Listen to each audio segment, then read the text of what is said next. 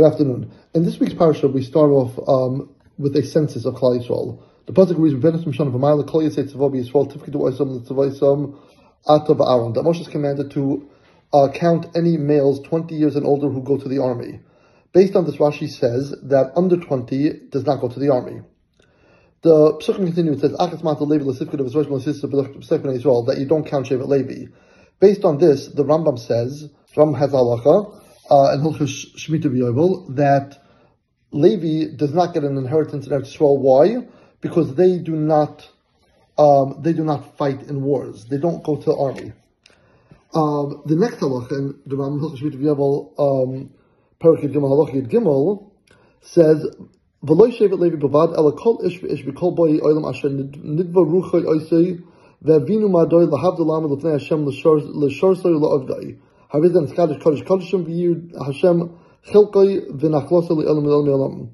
Basically, the Rambam is extending the status of Shevet Levi to anybody who sits and learns all day. All our Talmidei Chachamim. This is the primary reason why the Rosh Yeshiva and the Charedim don't want to go to the army in Eretz Yisrael, because they are considered part of Shevet Levi based on this Rambam, and they are not required to go to the army. Parenthetically, the Chazon Ish says that in times of war, when we actually need soldiers, even Shevet Levi would have to go. But that's an argument for a separate time. The argument regarding excluding Talmidei from the draft, in Masechet Siddharim, the Gemara basically says that it doesn't refer to all Bnei Yeshiva, only the great Talmidei Chachamim. The issue of Shevet Levi's exemption from being in the army is not, the Rambam paskins lazoi, but we have Rashi later on in Bamidbar, Parak Aleph Pasuk Mem Tes, that says, "Achas Mata Levi L'Sifkoid B'As Rosh L'Sifkoid B'Sefnei Yisrael." The pasuk we quoted before. Rashi says, what are the reasons that you don't count Levi?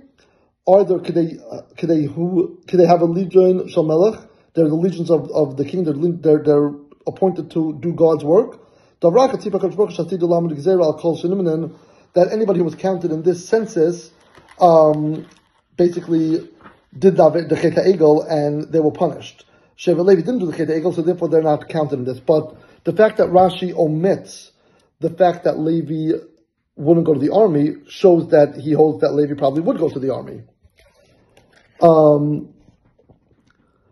Furthermore, in Parshas Matos, the Torah talks about every Shevet sending 1,000 people to the army to fight against Midian.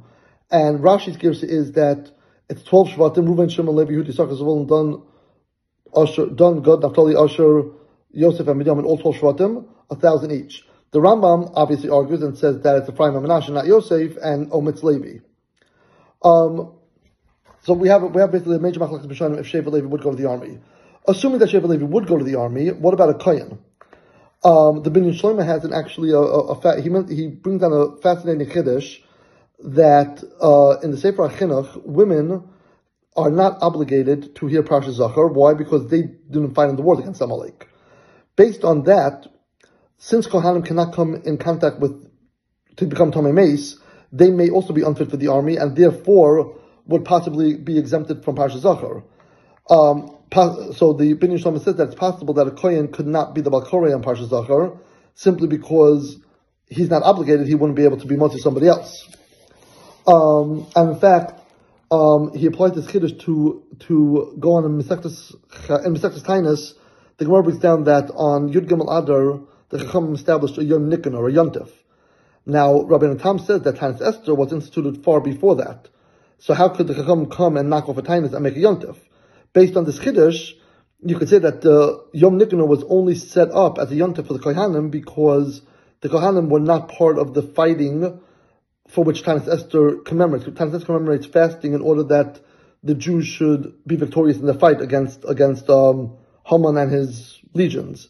Being that the Kohanim possibly wouldn't have been involved in that fight, they would not have to fast Tainis Esther, and therefore we can establish Yom Nikanor for them.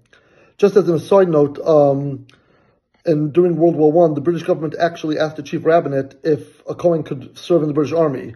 And the chief rabbi said that they could. However, Rav Herzog, who became chief rabbi of Israel later, said that a Kohen could not join the army because of this Rambam, that Leviim are exempt. Another source in support that the Kohanim possibly could be drafted in the army is Those who learned Daf Yomi Masechta Saita just a week ago, where there was a Mishnah that says that the marriage of a almana to a kohen gadol or grusha to a kohen hedyed is part of the averis on which account a soldier would return from battle. Also, the Gemara Kedushin has a question if Yafas Toyer is mutter to a kohen. Yafas Toyer is someone captured in battle. So if the question was if a kohen could partake of Yafas Toyer, obviously a kohen is allowed to go to battle. That's based on the Mordechai.